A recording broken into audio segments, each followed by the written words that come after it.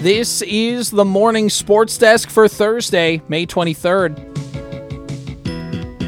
Corey, it's playoff softball time. Playoff softball time, and as a matter of fact, we have playoff softball on the air this afternoon and evening on 105.9 FM, the Superstation K106. It's 8AA playoff softball. Wadena Deer Creek will host Frazee.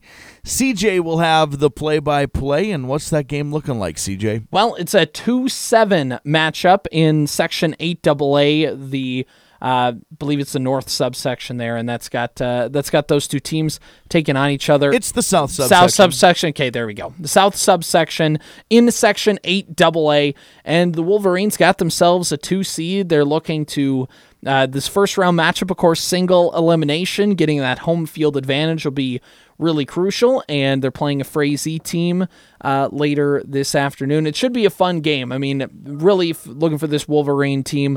Montana Karsten will be in the circle. Expect some big things from the middle of their lineup, which is produced for them all season long, and expect Wadena Deer Creek to, again, be aggressive on the base paths, and that's something that Coach Brooke Umland has really expressed throughout the season, is we want to be aggressive, we want to be moving all around, making the defense and the fielders have to think of what we're doing on every single pitch and every single play, and we'll see a lot of that tonight, I'm guessing.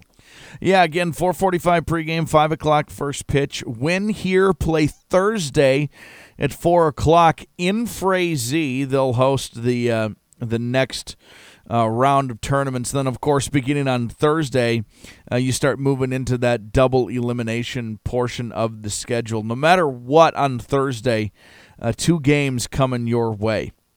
So it's going to happen quick from this point forward now, CJ. Yeah, that first round of the playoffs is always a little because everybody, no matter what seed you are, and I've been a part of teams that have had not so great games in their first round of the playoffs, and I've been a part of teams that have had really good games in the first round of the playoffs, no matter what the seed is. And so that's always the fun part about that single elimination, is you have a chance to, if you're the lower seed, to really kind of make a statement, but also if you're the higher seed, it kind of still forces you to make sure you're on edge. You can't take anybody lightly, and that's the fun part of this first round. And of course, double elimination has its own set of fun. You can play a little more down the line, and there's a big chess piece of when players go where and how you want to construct a lineup to beat a certain team, knowing you could play another team later on, win or lose. So playoff baseball and softball are some of the funnest because of the sheer chaos that the double elimination bracket brings. If you're wondering, on the other side of the bracket, it will be Barnesville, the 3 seed, hosting the 6 seed Pelican Rapids. So win or lose winners will play winners, losers will play losers on Thursday between the matchup we'll have on the air and that one. When you stay in that south subsection, Otter Tail Central is playing Perham today in Breckenridge, and then that's like a pigtail game, and then the winner will take on Breckenridge Wahpeton, who is the 1 seed. So that OTC Perham is an 8-9 matchup, and then the 4-5 is Holly hosting Fergus Falls. So that's what that south subsection looks like.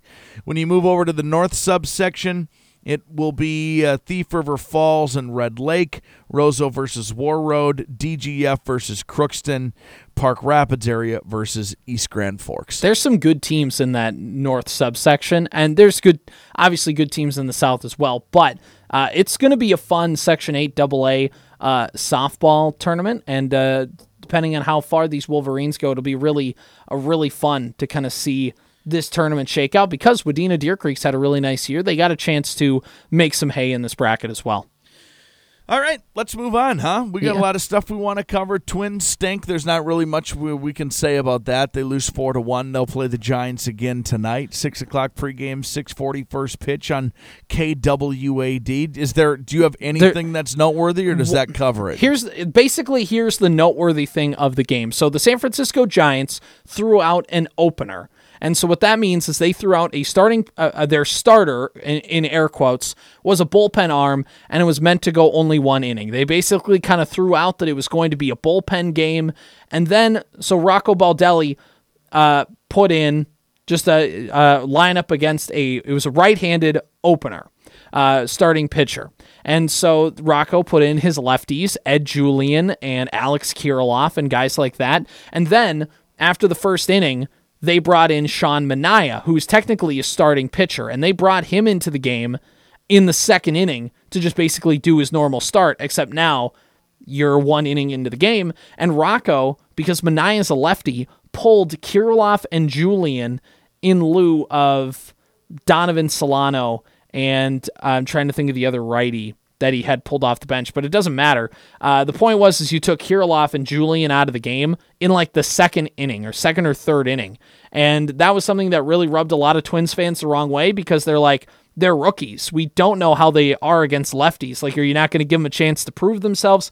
It didn't matter because Solano and I'm just blanking on who got subbed in, but point is they went like 4 for 6 in the game. So in the immediate thing, it didn't really matter, but it was just kind of a weird game, and it looked like Rocco really got outmanaged by Gabe Kapler, the manager of the Giants. But at least in that kind of instance, now again, if you look at it in the immediate impact, the pinch hitters did their job, but the lineup still only scored 1 run off a Kyle Garlick solo home run. I think it was Garlick that got put in the game. So, it is what it is. But just the Twins feel like outside of starting pitching, they can't do much of anything right. Bailey Ober had a 4-run first inning. The first 4 batters all scored, and then after that settled down, gave 5 or 6 really good innings. That's pretty much it. Twins play tonight, like you said, Corey. Yeah, you just don't like to lose to Mr. Cotter if you can ever help it. Yeah, that's tough. So like a week ago, maybe a little longer, the Vikings had their schedule released, right? The NFL makes a big deal out of this every single year. And we've known the opponents for a really long time.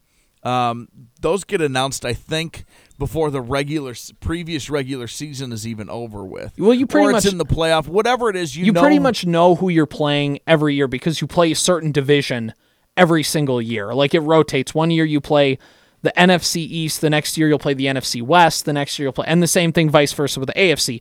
You play certain divisions. So the schedule, like who you're playing, is pretty much, now it's weird because they added the extra game, so that rotates a little bit. But yeah, you're right. You really don't know until the regular season's done. But they do release opponents. Yes. The previous year. Because you're right. You know, what division you're going to play, but where you end in the division determines the specific opponent. So that we've known for a while, but the schedule has officially been released. And, well, I guess we just thought it would be fun to kind of go through this weeks 1 through 18 and see if we can't put a record together for our favorite NFL football franchise, the Minnesota Vikings. You want to just do this? Should we just dive right into it? Yeah, we might as well. Twins. The Vikings open up at home Sunday, September 10th. It is a noon game against the Tampa Bay Buccaneers. We'll just do this. You keep track of your own record. Yep. When it's all said and done, I will keep track of mine. Home opener to start the season against Tampa Bay. I think the Buccaneers are going to stink. I have that as a win to open the season for the Vikings. Week 1 can always be weird. I think we've learned that in years past. Week 1's always, it's not exactly the barometer for how your season is going, but Baker Mayfield stinks. The Buccaneers are not that great of a football team. Vikings are at home. They should win.